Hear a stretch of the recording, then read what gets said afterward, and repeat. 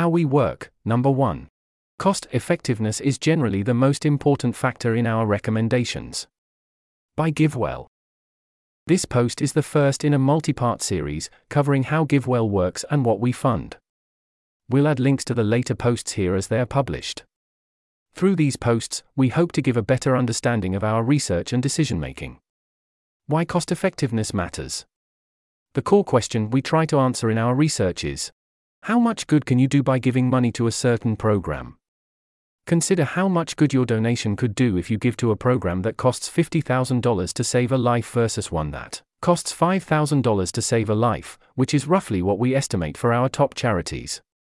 Giving to the latter would have 10 times more impact. While in an ideal world both programs would receive funding, we focus on identifying the most cost-effective programs so that the limited amount of funding available can make the greatest difference. The basics. We've written in detail here about our approach to cost-effectiveness analysis and its limitations.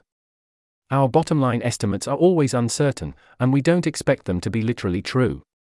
At the same time, they help us compare programs to each other so that we can direct funding where we believe it will have the greatest impact. At a very high level, assessing cost-effectiveness generally involves looking at the cost per person reached. For example, how much does it cost to treat one child with vitamin A supplementation for 1 year? The outcomes of the program. Determining these outcomes often involves examining 2 factors. The overall burden of a problem. For instance, how many kids who will be reached with vitamin A supplementation would otherwise have died? The effect the program has. For example, how much does vitamin A supplementation reduce mortality rates relative to that baseline, and are there other benefits to providing vitamin A? We use unconditional cash transfers as a benchmark for comparing opportunities, such that a program is estimated to be 12x cash if we believe it's 12 times more impactful per dollar than giving money directly to people living in poverty. In other words, if we estimate that a program is 12x cash, we think donating $100 to that program does as much good as donating $1,200 to a program that delivers unconditional cash transfers. More detail. We aim to come to an all things considered view that involves a variety of complex factors and judgment calls.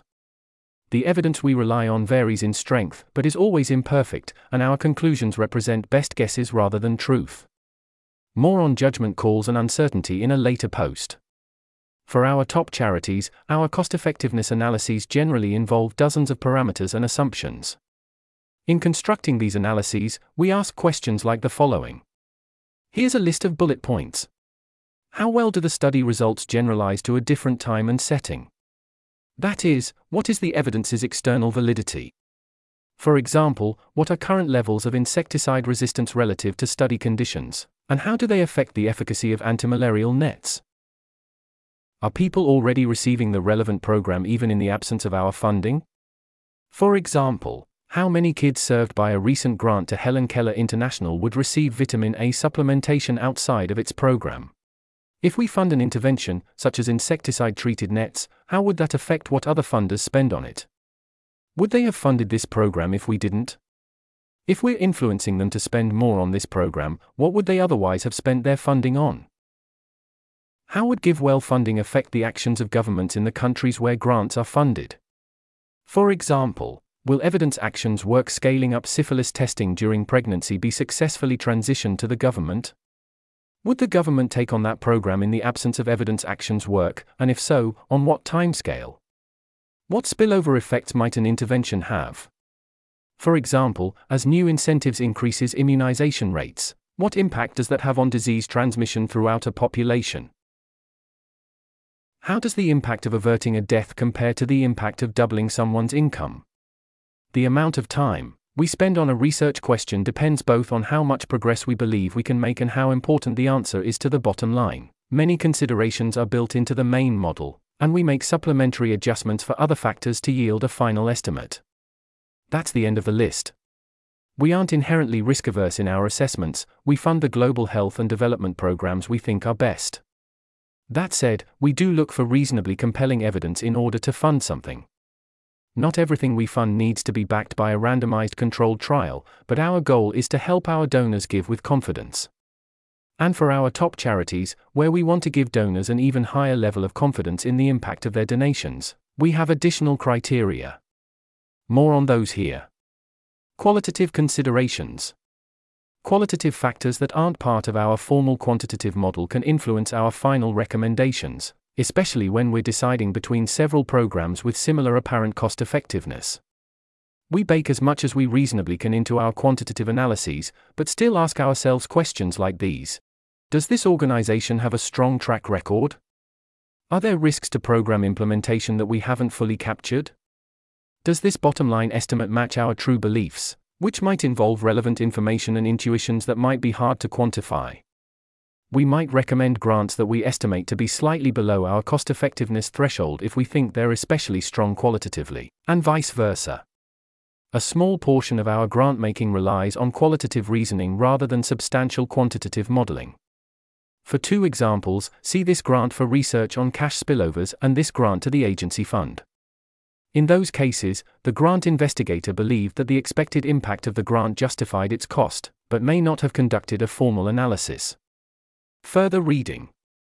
For a deeper dive into GiveWell's cost-effectiveness work, see the following materials. The cost-effectiveness analyses for our top charities. Our high-level page on cost-effectiveness. Examples and discussion on specific grant pages, such as this grant to Nutrition International for vitamin A supplementation in Chad. This walkthrough of the cost to save a life, using an antimalarial net distribution in Guinea by the Against Malaria Foundation as an example. Putting it all together. Our cost-effectiveness models aim to incorporate as many of the important considerations as we reasonably can, and much of our research effort goes toward building these models and refining the key parameters. Cost-effectiveness matters because we aim to direct funding to the highest impact opportunities we can identify. With our current cost-effectiveness threshold, this means recommending programs we believe are at least 10 times as impactful per dollar as unconditional cash transfers to people living in extreme poverty.